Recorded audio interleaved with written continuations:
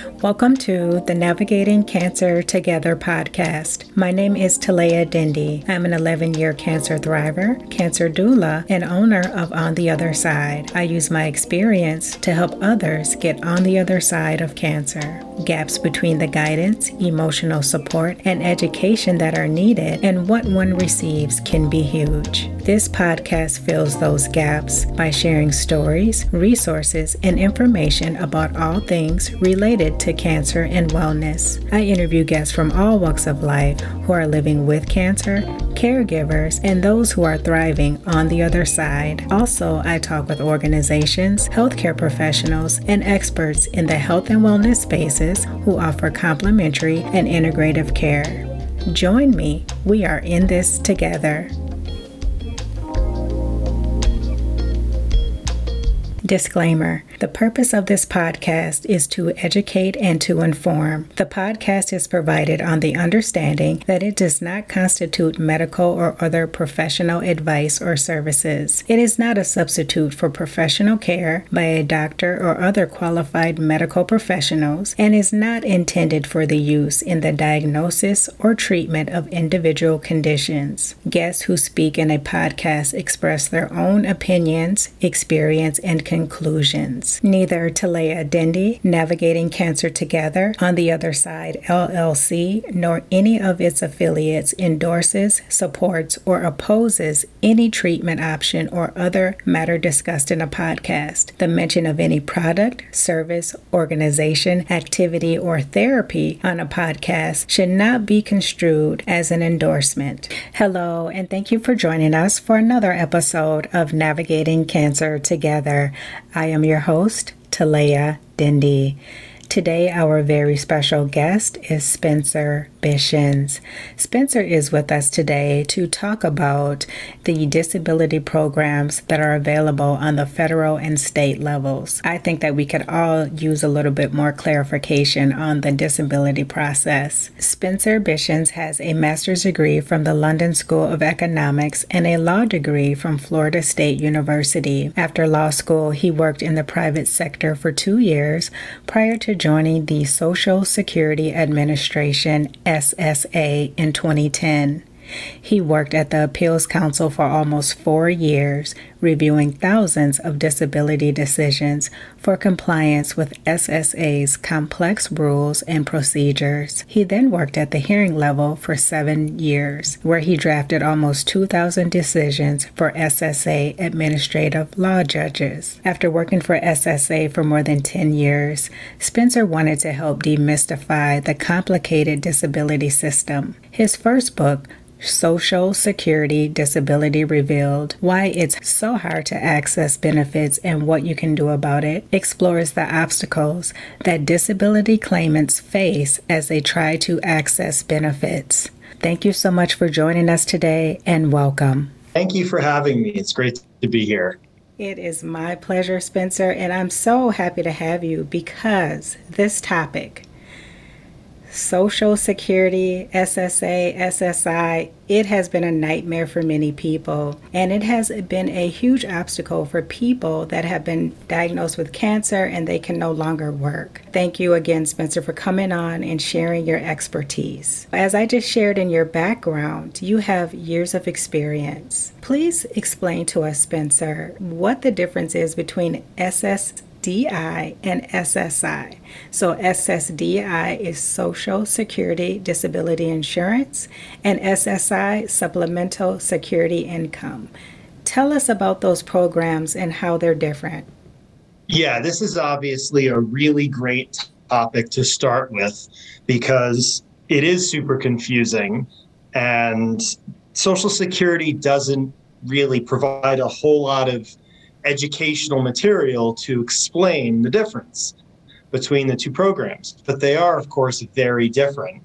And I talk about this in more depth in part 1 of the book, but it is good to get an overview for what we'll talk about later when we talk about how someone who has been diagnosed with cancer might become eligible for benefits. So there's 2 programs, SSDI, Social Security Disability Insurance, also called Title II benefits because that's in Title II, of the Social Security Act. And these are earned benefits. People work either as W-2 employees, if you're just a regular employee and you get a pay stub and your taxes get taken out by your employer. You'll see something on there that says OASDI. It might say FICA, FICA, although that term is different because that includes the Medicare tax. But the OASDI tax that gets taken out of your paycheck, that stands for Old Age, Survivor, and Disability Insurance. It's not an artful name. It should be retirement. What it really means is retirement, survivors, and disability insurance. And all that tax goes into one pot of money. And most of us think of Social Security as something we get when we're older, right? After we're 65, 66, 67, we get, air quotes, Social Security. But what we really mean when we say that is Social Security retirement. But of course, for those people who are injured or sick or have chronic illness and can't work, there is a disability program, and it all comes from the same pot of money. So if you are awarded disability benefits, specifically EI benefits, it's because you paid in that tax for many years, and you earned the credits, and you had this insurance, even though you didn't know you had it. Most people don't know they're paying into an insurance program with Social Security, but they are. And so when they need those benefits, are there for them. The other program is Supplemental Security Income. That's SSI, and that's Title 16 of the Social Security Act. And those benefits are not based on an insurance program. Those benefits are paid for through just regular income taxes. And that program is really more for people who don't have the insurance benefits, either because they didn't pay in enough or long enough, or there's been a gap in their work activity, or it's been many years since they've worked. Also, children don't work, or if you're 18, 19, 20 and you haven't earned enough credits, maybe recent immigrants to the United States haven't earned enough credits. There's all these different reasons why someone didn't pay into the Title II program. So there is a separate program for them, SSI. But I will say this before we move on. That SSI program is way more unstable. The benefits are much less. It's an asset and income means tested program. So it's really difficult to qualify and to continue to qualify. And there are so many different things that can offset those benefits. So the stability of benefits on the SSI program is really limited. And so it's there to keep you from becoming unhoused or starving, but that's basically it. It's not the program that you want to be in if you can avoid it. In other words, if you have Title II insurance coverage, Social Security will steer you into that program because the benefits are a lot better.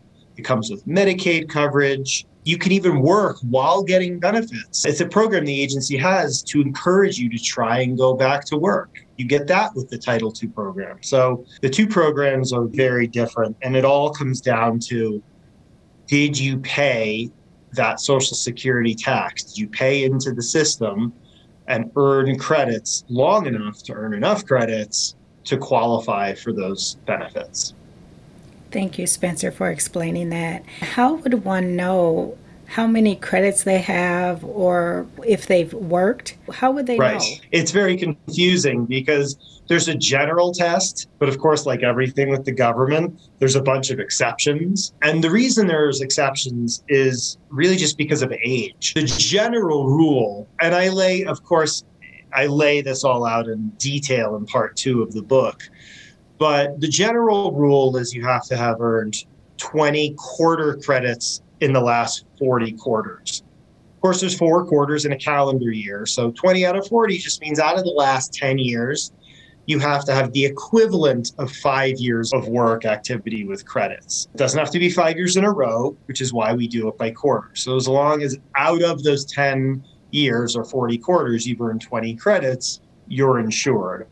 But because young people between the ages of 18 and 30 haven't had as much time to work, we don't immediately say, as soon as you turn 18, you have to have 5 years of work. That makes no sense, right? So it's incremental for young people in their 20s, and it builds up to that 20 out of 40 test. But nobody knows how many I guess if you've worked full-time for at least 5 years, you've earned at least 20 credits, right? But nobody knows what they've earned. You can go to the Social Security website, sign up for my Social Security account, and there's a lot of great information on there, such as how much money you would get if you became disabled. I think you could look up and see how far your insurance goes out into the future. You could, of course, contact Social Security and just say, I want my whole quarter credit history, but that's not really necessary. All you really need to know is, are you insured? When are you insured through? That's called the date last insured. But even that's a bit of a misnomer, because as you continue to work and continue to pay the tax and earn the credits, that date keeps being pushed out into the future. The short answer is you could contact Social Security. The thing is, you may not need to if you've been working steadily for 5 or 10 years, but for a lot of people, that's not the case, right? They have part-time jobs, or they get a job, and because of their medical diagnoses, it's get a job, I have to quit, I get another job, I have to quit.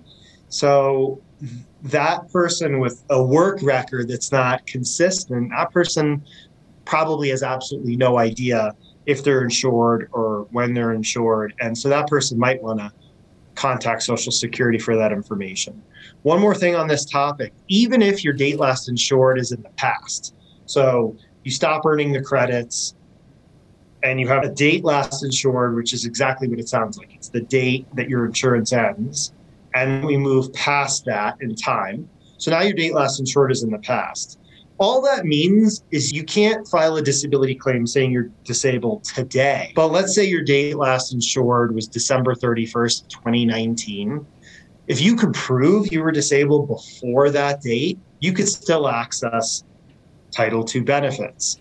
I know this is all really confusing. It's obviously a topic we could do a whole season of your podcast just on this topic, right? That's why I wrote the book. It's a plain language book. And it lays all this out where it explains what these terms mean. But because this is a topic that's very like date intense, right? Because when did you stop working? How many credits did you earn? When is your date last insured? Give examples. Okay. And I think examples for this topic in particular, for all the topics in the book, but for this topic in particular, it's really helpful to have hypothetical examples where I say, here's how long someone worked. Here's their date last insured. If they become disabled on this date, are they eligible or are they not? And I think those examples really do a really good job at explaining this. This is one of the most complicated concepts in a sea of complicated concepts. But it's important to know, obviously, if you qualify for the Title II benefits, because of, just like I said earlier, how unstable those SSI benefits are. Yes.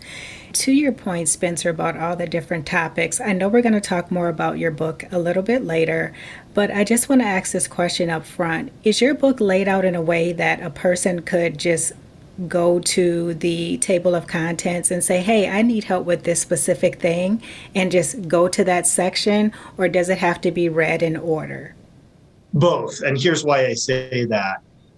The first part is about my background and why I wrote the book and the initial level of review when you first apply for Social Security. Part 2 is about the sequential evaluation process, which we're going to talk about in a little bit. And that's how Social Security makes its decisions. Part 3 is about the hearing level. So it does move sequentially, and then I get into appeals. So yes, it does move sequentially. And if you wanted to jump in at a certain point, you could. But having said that, I might use terminology that I've explained earlier in the book. And so without that foundation, you might get to a term and think, I don't know what that means. Now, I thought about that. And so in the back of the book, I put a plain language glossary. It's not dictionary definitions. It says something like date, last, and short. And just here's what that means in a couple sentences. So that you can jump in if you need to. If you just want to know, okay, I have my hearing coming up. I want to start with what is the hearing? What does that mean? Who's going to be there? You could do that, but it's probably going to be more easily understood with the foundation from part 1 and part 2 of the book. Thank you for breaking that down and explaining that. Spencer, why are so many people denied at the beginning of the application process? Yeah, there's a couple of reasons. The denial rate when people first apply is like 70%. It's quite high. And there's 2 main reasons that I talk about in the book. The first one is applications at that point, really early on, are just not put together very well. If we all think about our own medical records, you probably see a lot of different sources, especially someone who's been diagnosed with cancer. You've probably got your primary care doctor, then maybe you saw an orthopedist, and then maybe they did an MRI, and that's where cancer was discovered. And so then you go to see an oncologist. So we see all these different medical sources, and maybe they're in completely different networks or hospital systems. And so you've got all these different records in all these different places. And we just don't have a great records keeping system in the United States. So it's hard for patients, especially patients who are battling chronic illness or something like cancer. They're thinking about their health and getting better. It's a full-time job to get all your medical records together, get them organized and fill in the gaps and get them to Social Security, and then have them be good enough to prove that you meet the definition and the standards for finding you disabled, which we'll talk about later, of course. The other reason that so many claims are denied upfront is, unfortunately, the people who make those decisions early on they have an incentive to deny claims. It's just, I'm not going to sugarcoat that. A lot of people end up applying for SSI, as we talked about earlier. If you're approved for SSI, often that means you can get access to Medicaid. Medicaid is a program that is partially funded by the federal government, but partially funded by the state. So you have state employees deciding if you're disabled, but if they find you disabled, you'll be eligible for Medicaid funding, which partially comes from the state. So in order to have fewer people access state Medicaid funding, they deny disability claims. And if you're denied, and maybe you can't get access to Medicaid. So that's one of those things that the agency doesn't say exists. They're not going to admit that's what's happening, but you can see that misaligned incentive where it's not an independent decision maker like it is when you get to the hearing level and you have a judge who works directly for Social Security. So it's a combination of reasons at that initial level. It's medical records that maybe don't tell a complete story, or they're just incomplete because you're still getting treatment. Or maybe you've been out of work, but for less than 12 months. And part of Social Security's definition is you have to show an inability to work for a full 12 months. So there's a variety of reasons why that happens at the initial level. And a lot of that goes away when you get to the hearing. You have better developed records, you have a longer period of time, you've had independent decision makers. And so, no surprise, the approval rate does get better when you get to the hearing level. Thank you for explaining that. That sounds like a lengthy process, especially for someone who is not in the best health. And that's almost everybody, right? Yeah. Whether it's an injury, I was working in a warehouse and a box fell on me, or I lifted something and hurt my back, or I have a cancer diagnosis, or I have fibromyalgia, or it's a mental health impairment. Every disability claimant has a medical story. Yes. So whatever it is, it's something that they're dealing with. And the agency just puts up these barriers which is on top of the barriers you're already dealing with your medical situation and potentially financially because you can't work and maybe you're having difficulty paying rent, et cetera. And so all of these things end up hitting you at the same time. Yes, absolutely. And to that point, Spencer, if someone is diagnosed with cancer or they can no longer work due to cancer treatment, which program should they apply for?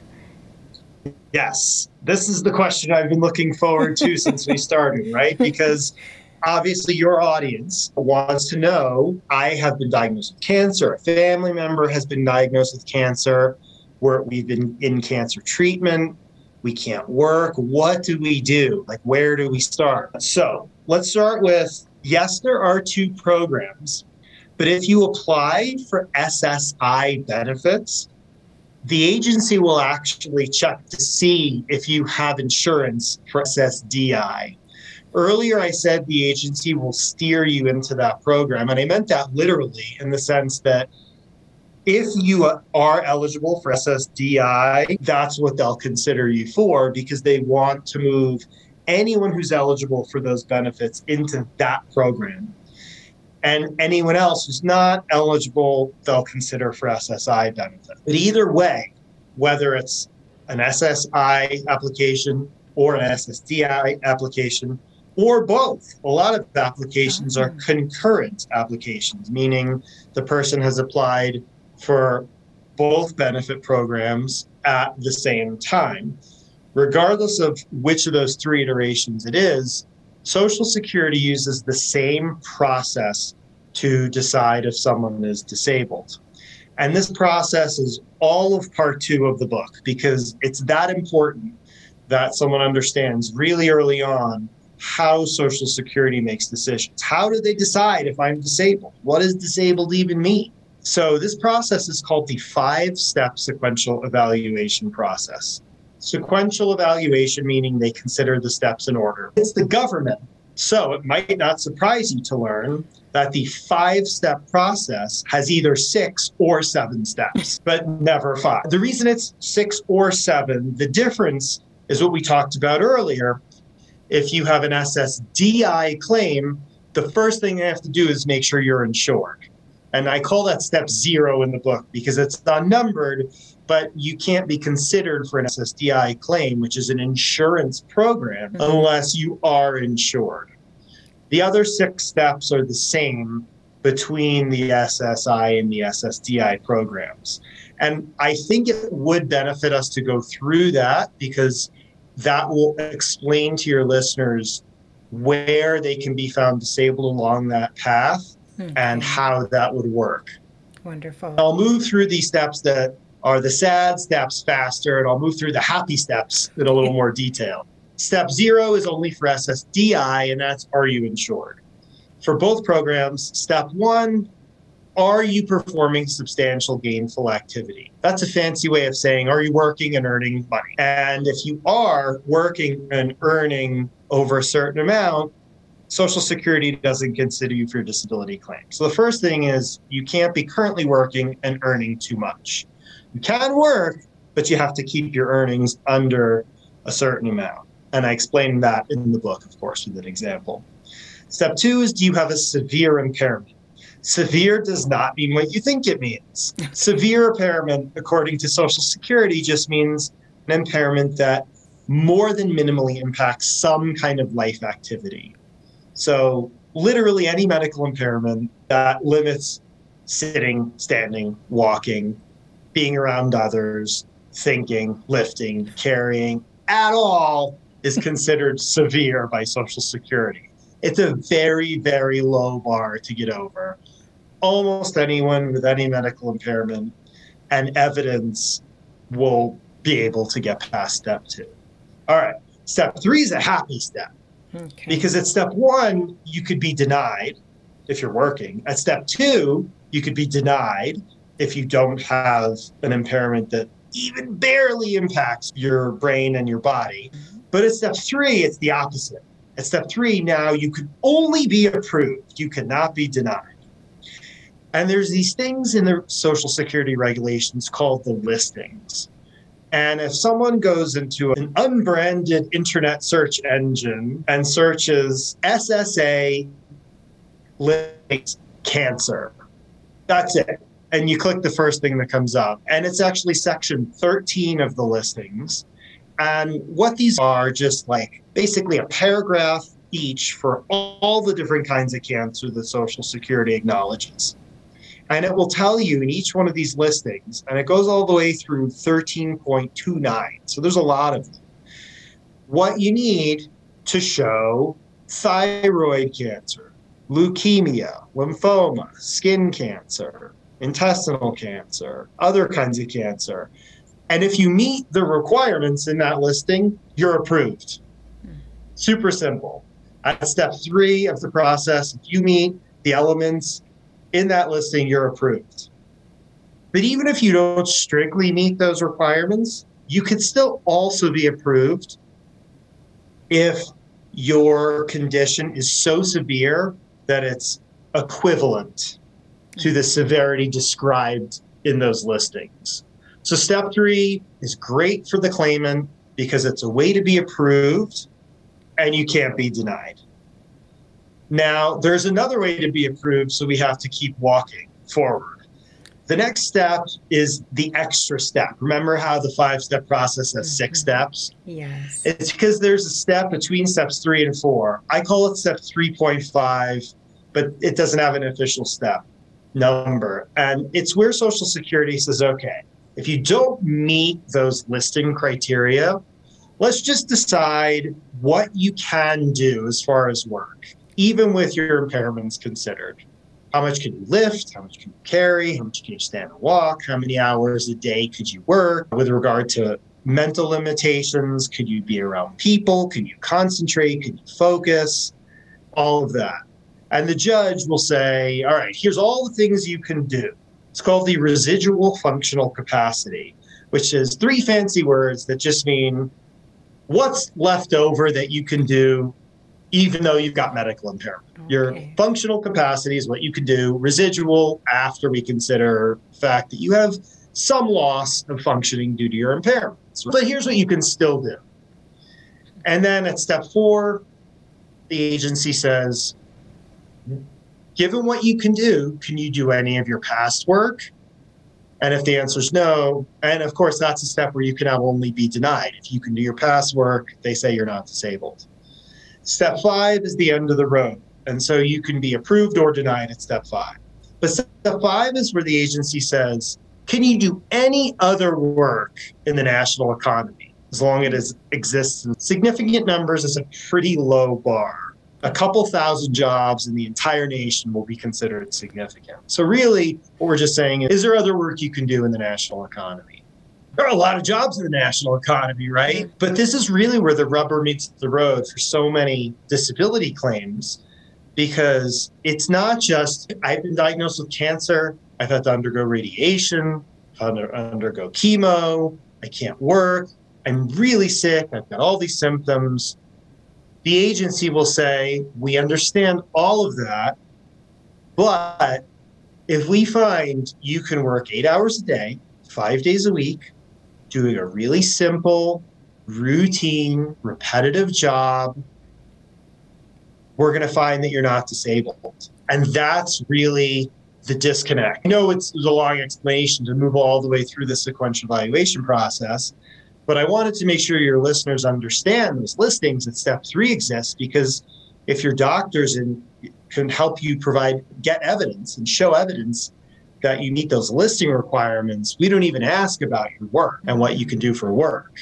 So those listings, those cancer listings in section 13, those are really important for your audience, because you want to try and avoid that question of, can you do any work in the national economy? And the way you can avoid that is by being found disabled at step 3 of the process. So those listings are super, super important for that reason. But it's also really hard. They're very strict requirements. And so most cases actually do move past step 3. And at that point, a claimant has to show they can't do any work that exists in significant numbers in the national economy. And that's really difficult to prove. That's just how the law is written.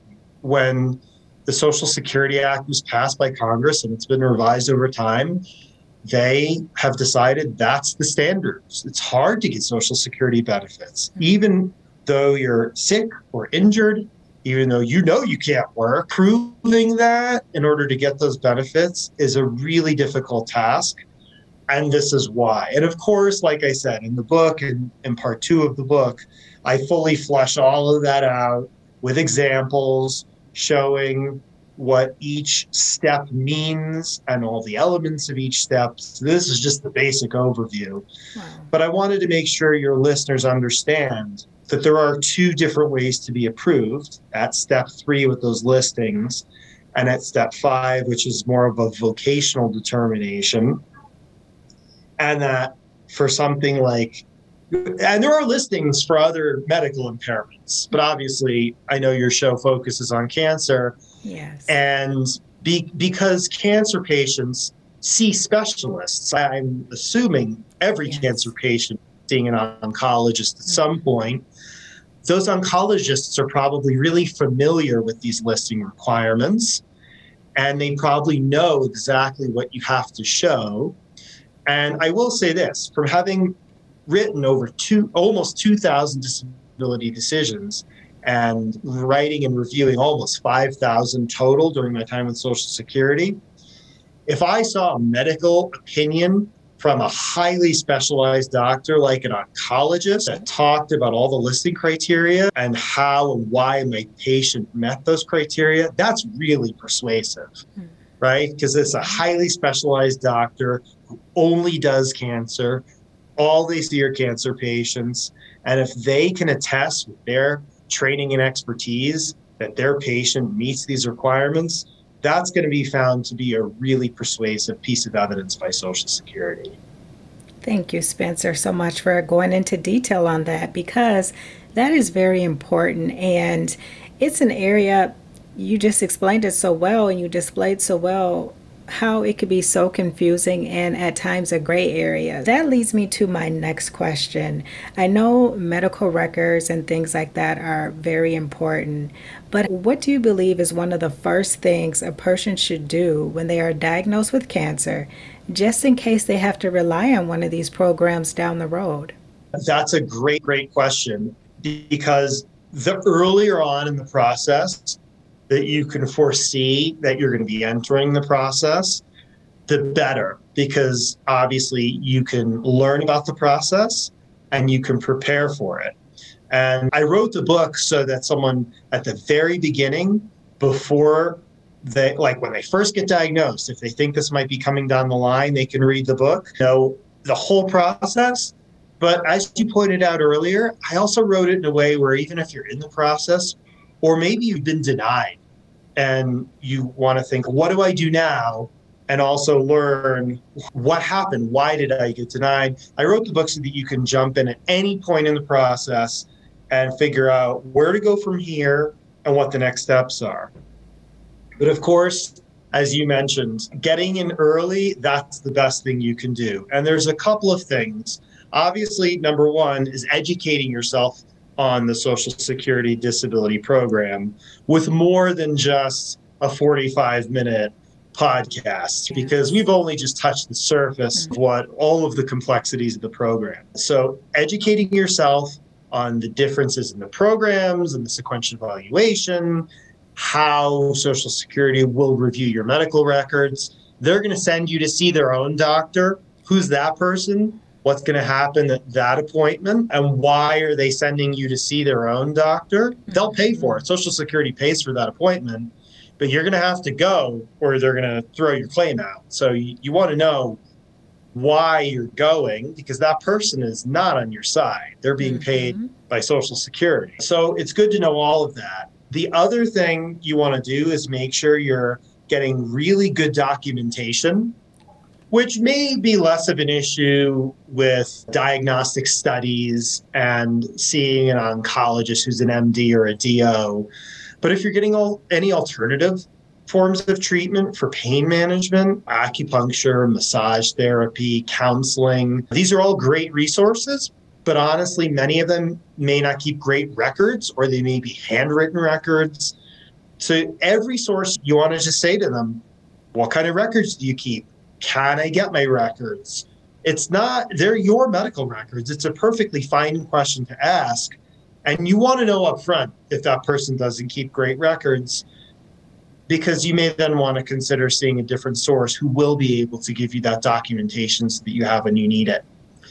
The third thing is, and I recommend that everyone, of course, I think everyone should read the book because that's got all the information and that's how you educate yourself as a claimant, right? Or as a claimant's family member. But you're not an expert on Social Security. Even though you're reading the book, you're not the expert. You need to hire someone to represent you who is an expert, who knows the system, who knows how to submit evidence, who knows how the judges operate. The other thing that's really important is to get a really good, knowledgeable, qualified Social Security disability representative. Full disclosure, that's not me. I don't take disability cases. I'm not selling my services. I recommend that everyone get a representative if they can, local in their town or in a moderate to major city near them. There's 200 hearing offices all around the country, and every city that has a hearing office will have local representatives who have offices around the hearing office. So find someone near you who that you can sit down, lay out your medical evidence, which may literally be a stack of paper, and talk to that person. Even if it's early in the process, they may not take your case right away, but they'll be able to give you some guidance. And they'll say, okay, here's when I would be able to help represent you. The earlier you can educate yourself and get a professional in your corner, the better. And there's one more thing I want to say about representation, because I was talking to someone recently and she said, I didn't get a lawyer. I can't afford a lawyer. You don't have to pay a lawyer. Actually, it's not even just lawyers. There's plenty of good non-attorney representatives. So whether the representative is a lawyer or a non-lawyer representative, the key is that they're a Social Security expert. And the key from the claimant's perspective is you don't have to pay them. The way they get paid is very strictly dictated under the Social Security rules. And the short version is they only get paid if you get a favorable outcome, and they will get paid a small portion of any of your past due benefits after you get a favorable outcome. And I explained all that in the book, but the basics of that are you don't have to pay them anything up front. And even if you win your case, you don't even pay them then. Social Security will pay them directly from your benefits, and they'll pay you the rest of your benefits. And it's a small portion of benefits, and it's capped. And I can tell you from the experience of seeing thousands of disability cases, many of which had a representative and many of which the person did not have a representative, I can tell you that those cases where someone does not have a representative, they're just not presented as well. There's gaps in the evidence. The evidence doesn't tell the whole story. The representatives, they know what they're doing and they earn their fee. Thank you so much for sharing that, Spencer. There's two questions I want to get to before we wrap up here. The first one is, how is someone supposed to pay for medical care and things like that if they have little or no income and they're waiting for this application process to be completed? It's an unfortunate situation, isn't it? Where in the United States, we don't have a public health care system, right? So you get your insurance through work, but then when you can't work, you lose your health insurance. So you can't go see medical sources. So you can't get documentation.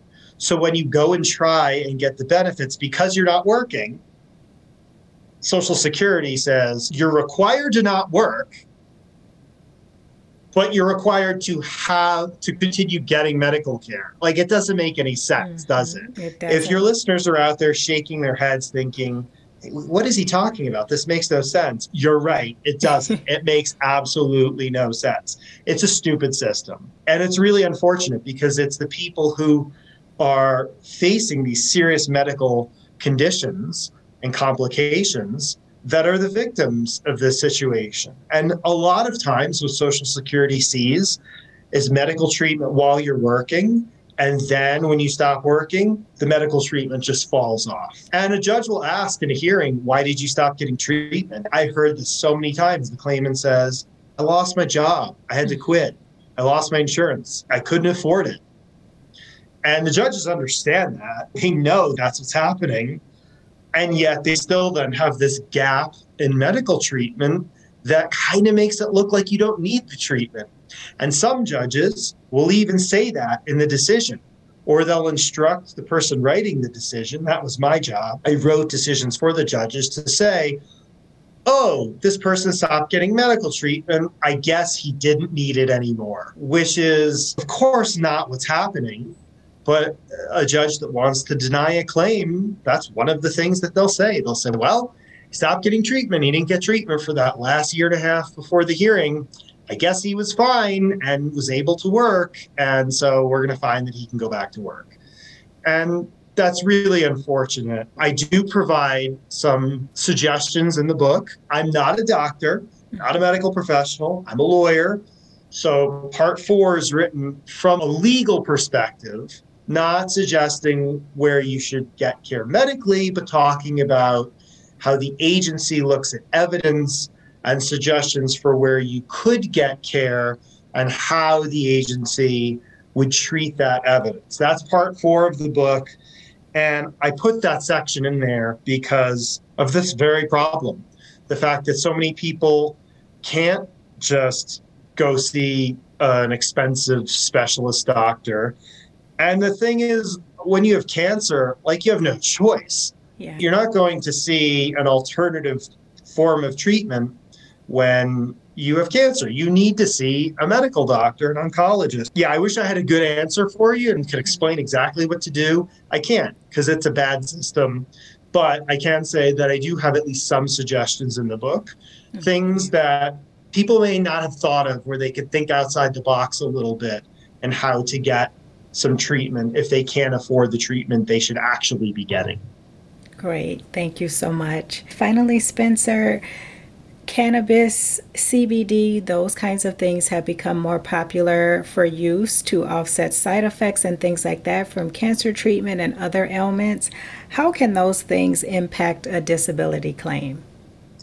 Yeah, this has its own chapter in the book, because there is a law from 1996 that talks about drug abuse and alcoholism, and cannabis, while it's legal in one form or another in the majority of states, and without the need for prescription in many states, of course, it is still illegal federally. That has never been changed. And this law from the 90s, so that this law treats cannabis like it's the worst possible thing. And if you're on cannabis, you're, quote, on drugs. Oh, yeah. But it doesn't touch cigarettes or smoking or tobacco in any way, because there are a lot of members of Congress from the South. And when this law was passed, remember, this is the 90s. This was even before tobacco companies admitted or acknowledged in any way that their products were a problem. What you have is this law leaving cigarettes alone while viciously targeting the number one competitor to cigarettes. Wow. Alcohol and other drugs. Yeah, the law is 26 years old, and the agency has tried to update its guidance a little bit with how it applies the law, but there's only so much they can do, because that is still a law passed by Congress, and the agency has to enforce it until Congress amends it. And so the way that works is the judge will ask, what is the basis for you being disabled? If they think you're disabled, why are you disabled? So let's take someone in this situation who has cancer, who is getting treatment, maybe chemotherapy, and they're also using cannabis to help with nausea or other symptoms. So the judge will consider both impairments, cancer and what they will call substance abuse, and say, what is the actual reason why you can't work? And the way they do that is they consider both impairments, and let's say they find, okay, with both impairments, you're disabled, you can't work. Now we're going to remove any substance use from consideration. Now, with all the remaining non-substance impairments, if they find that now you can work, then it was the substance use that was the difference. And if the substance use, if that's the key that keeps you from working, the law says you cannot get disability benefits. And that's Congress's way of saying, if it's drugs or alcohol that's causing you to be disabled, we're not paying you benefits. But if it's ancillary, which it is for most people, right? Most people are using substances like cannabis as self-treatment to reduce their symptoms, to maybe help them try and go back to work.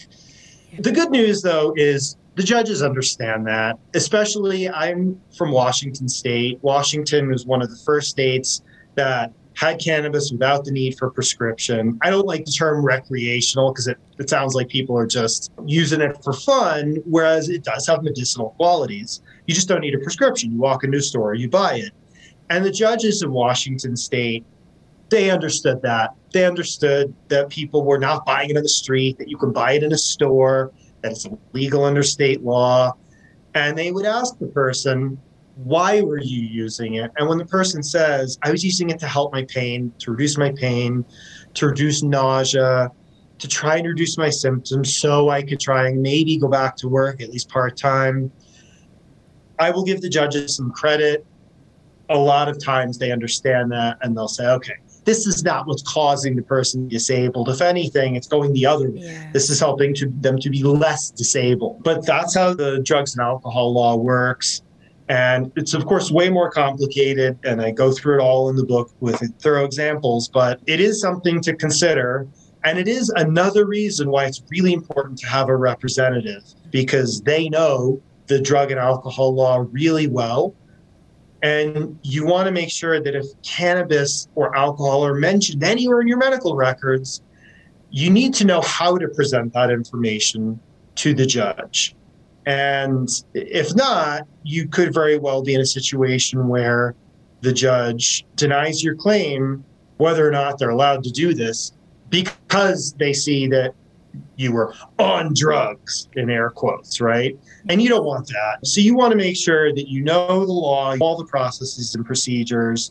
And we've only covered a handful of them today. That's why it's important to read the book and know this information, but also to have a representative. The reason both are important, just to conclude, is a lot of people will just get a representative and they don't educate themselves on the process. Well, that representative represents you, but they're really busy people. They have a lot of clients and they don't have time to give you the level of education that the book gives you. And the reason not to do it the other way, and I say in the book, this is not the time to be DIYing something, is it's a legal process. And if you're not a lawyer and you're not a Social Security expert, I don't fix my own car engine. I don't fill my own cavities. I don't do my own surgery. So why would I handle my own legal proceeding? If you would hire a professional for all these to do your dry cleaning, then when you have a legal proceeding with tens of thousands of dollars on the line and Medicare coverage, which is also a substantial benefit, go hire a legal professional. It's not the time, especially because you don't have to pay them up front. They only get paid if you win. So it's definitely not the time to DIY. You want to educate yourself and have a good professional representative so that you can work with the representative to present your evidence in the best possible light to give yourself the best chance at having your case approved. Wow, Spencer, you have shared so much helpful information. Thank you so much for your time, the level of detail that you have went into, and then also just making sure that people understand what's really important up front, which I think is critical. So Spencer, tell people where they can find this much needed book and also where they can reach you if, they have any questions or anything like that. Yeah, this is super easy. It's bishenspublishing.com is our website, BISHINS publishing.com. We've got a description of the contents of the book. We've got links to all our social media, a link to email us, and we've even got links to listen to interviews, including this one. I'll put that on there. And that way, You can find all the resources all in one place. And of course, there's links to all the different places to buy the book, including you can just ask your local library to carry it, and they can get it in ebook or paperback format. So we want to make sure that we're providing people with all the possible resources that we can give people access to, free resources, ways to get the book for free. We want to make sure that if you want to know what's going on, if you want to be educated on the process, we want those tools to be there for you. We don't want anyone going into the Social Security disability process not knowing what's about to happen. Knowing what's going to happen, knowing the process, it's not going to guarantee that you'll be approved, right? No one can guarantee that, but it will provide a level of comfort, a level of familiarity, knowing I know what's going to happen. I know what's required. I know what I need to show. So now I have a little bit more confidence that I can go into this process and that I can do this, or that I can help my family member who's going through cancer treatment. We can do this together. We know how to do it. We have this roadmap for success. And this is something that we don't need to be afraid of anymore. Spencer, again, thank you for all that you're doing. This is so important. I cannot stress enough for people to listen to this, to share this, to get the book, and get the representative if you're in that situation where you need some help. Don't try to do it alone. Spencer is an expert. He knows. He's worked in that industry, in that sector for many years. Spencer, again, thank you so much for joining us today. Before we end, I'd like to give a shout out to the listeners. Thank you so much for joining us. That is it for this Wednesday. And until next time, let's keep navigating cancer together. Take care. Thanks for listening to this episode of Navigating Cancer Together. I hope you enjoyed it. Please be sure to subscribe, and if you enjoyed the show, please share or tell your friends and family about it. For notes from the show and previous episodes, visit ontheotherside.life and check out the podcast section. I would love it if you joined us for the next episode. Talk to you soon.